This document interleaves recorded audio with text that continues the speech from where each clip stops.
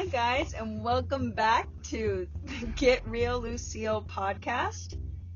This is Lucille, and I hope y'all are enjoying the show so far. Tonight, I have my husband, Dr. Doug Sewell, with me. I've been wanting him to do this interview for a long time, and I'm so excited for y'all to hear everything he has to say. Hey, Doug, how are you? I'm great. How are you doing?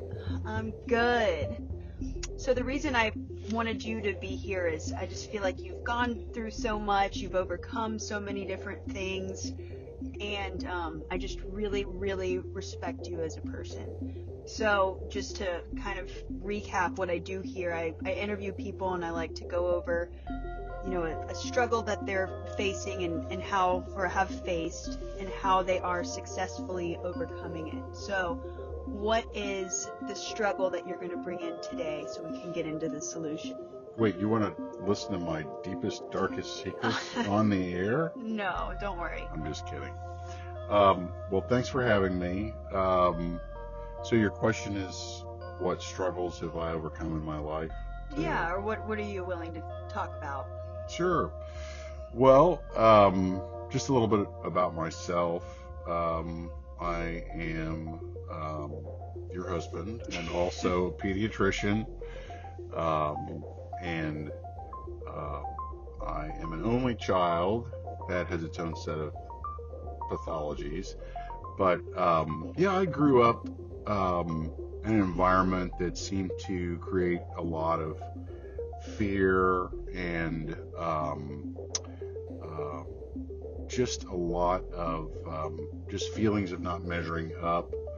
And I can remember some of my earliest memories were about fear and trying to deal with that fear. And I struggled with that for a very long time. And one of the reasons that I became a physician was because I was worried about, at a very young age, growing up, becoming an adult, and not really amounting to anything. And so what I decided to do, in 8th grade, I just asked God, as I understood him at that time, to really help me to become someone. And it was more an antidote to how afraid I was of life, of people, of the future, of the unknown. And so I worked really hard. I learned to work very hard at an early age to just do something significant. And so music was very important to me. School was very important to me. Academics, getting into a good college, and I did well there. And I went to medical school, and I realized once I was in medical school and actually received my diploma, became a physician, started residency, postgraduate training, that all those things that I accomplished really didn't take care of my fear. I had a series of events that occurred in my life that led me to a place of desperation, and things just had to change. I was well into my practice at that point, and in that moment of desperation, I learned a few things. I learned that I had to make life very simple, and that in order to get over that fear, I needed to learn what faith was. And I say this over and over to pretty much anyone who will listen, but faith for me is knowing that I'm going to be okay, and also I don't get to decide what okay looks like. I learned to reach out to other people. Spirituality for me became accountability.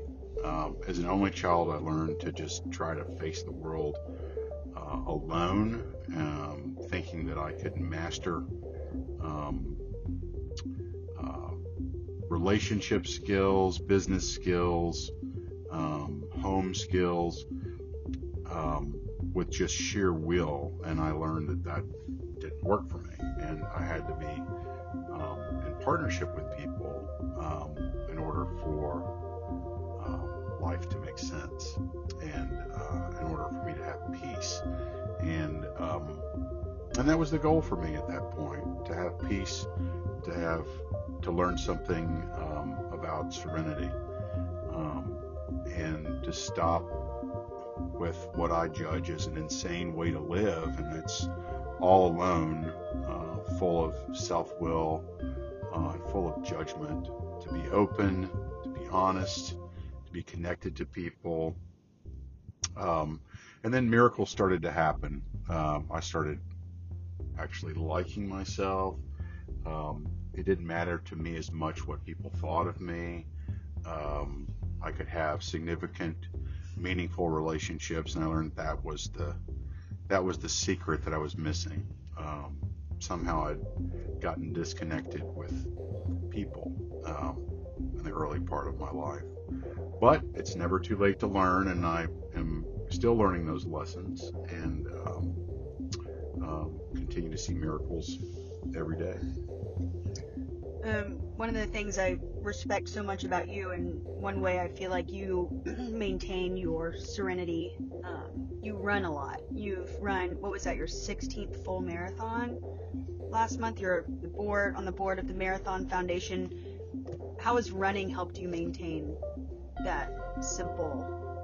That's one of the vulnerabilities. Thanks for asking me about that. That's one of the vulnerabilities or character defects that I've been able to deal with successfully, consistently.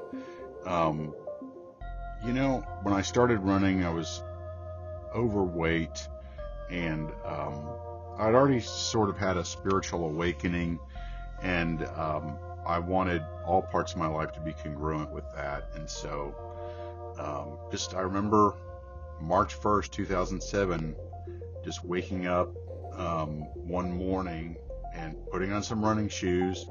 I ran about 7 minutes, thought I was going to die, but I just kept doing it, even though I hated it. And eventually, after a few months of it, I started really enjoying it. What running does for me, it takes me out of my head. I can connect with the ground. I can feel my feet when I run. I can feel my body. I can feel myself breathing. I also love to run with friends. I can catch up and connect with people while I'm running, and I can do it inexpensively and pretty much whenever I want.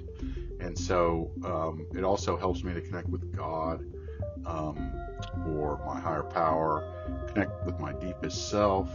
I can work out problems. I can have time to think.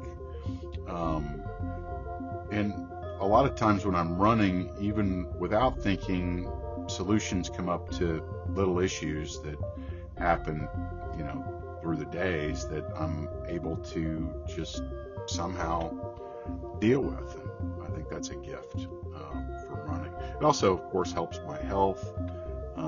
Lost a lot of weight doing that, got fit. So it's just part of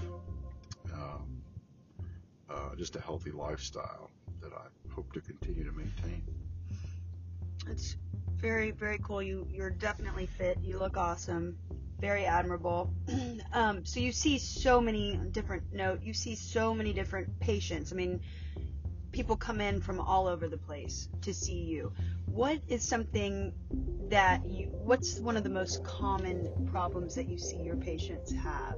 And how do you address it? I mean, do you think that people are getting burnt out? Do you think that parents are just living in that same fear over small things? Is there any huge issue that you're seeing kids today?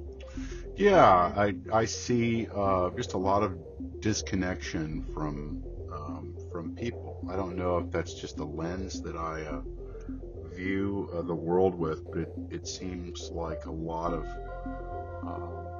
problems that I see, whether it's behavior problems, attention deficit and hyperactivity disorder, if it's even organic illness like colds and such, come from this lack of connection that people have. I think that screen time may play a role in that, but it seems like people tend to be isolated these days. I don't have any hard data, but it's just my feeling of what I do see. Yeah. So it's real important that the most important thing for a pediatrician, I think, is just patience. Just taking some time to listen. That's the most important thing I can do, is just listen and just try to have a meaningful connection.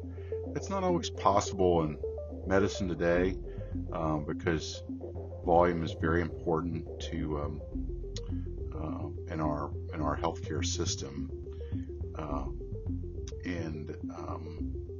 But when I do find myself going a little too fast, I always try to take the extra moment to just connect, to listen, to look people in the eye, to sit down when I'm with them and try to figure out what's going on and make sure that they're heard. I think that definitely helps. Well, I know all your patients love you. You get great feedback all the time, and I feel personally lucky because you carry all of those things that you've learned in your practice to our home. And our blended family, we're coming up to a year of being married. We have 5 kids altogether, as I've stated in another show, and that undoubtedly requires so much patience. What are you seeing so far in our blended family? What piece of advice can you give those out there that are going through this? Boy, keep trying when you fail. That's my motto, because in a quiet interview, when I feel good, when I'm well nourished and I'm not exhausted, and I'm connected to those that I love,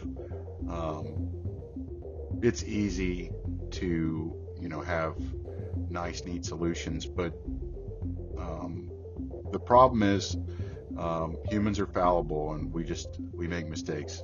I make mistakes, and so try not to get down on myself when I do make a mistake, when I do miss an important interaction, or I make an unskilled comment or something like that.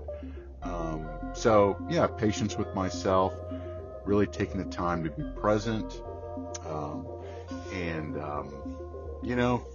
just try to keep getting up when you fail, and just try to keep encouraging those around me, and try to laugh as well. I think humor's the most important thing. It's very important in our relationship, and so it's easy to lose one's sense of humor with a lot of children, a lot of work, when you're on this podcast all the time. No, I'm just kidding. But we just have to keep coming back, and just keep getting up, and when we fail, and just keep at it. Yeah, well, I feel so blessed, and thank you for finally agreeing to be interviewed. I love you very much, and I love you too. And thank you guys so much for listening. Again, just check out the Get Real Lucille website, getreallucille.com, and please give us any comments, any feedback. We'd greatly appreciate it, and we hope you have a good day. Bye. Bye. Thanks a lot.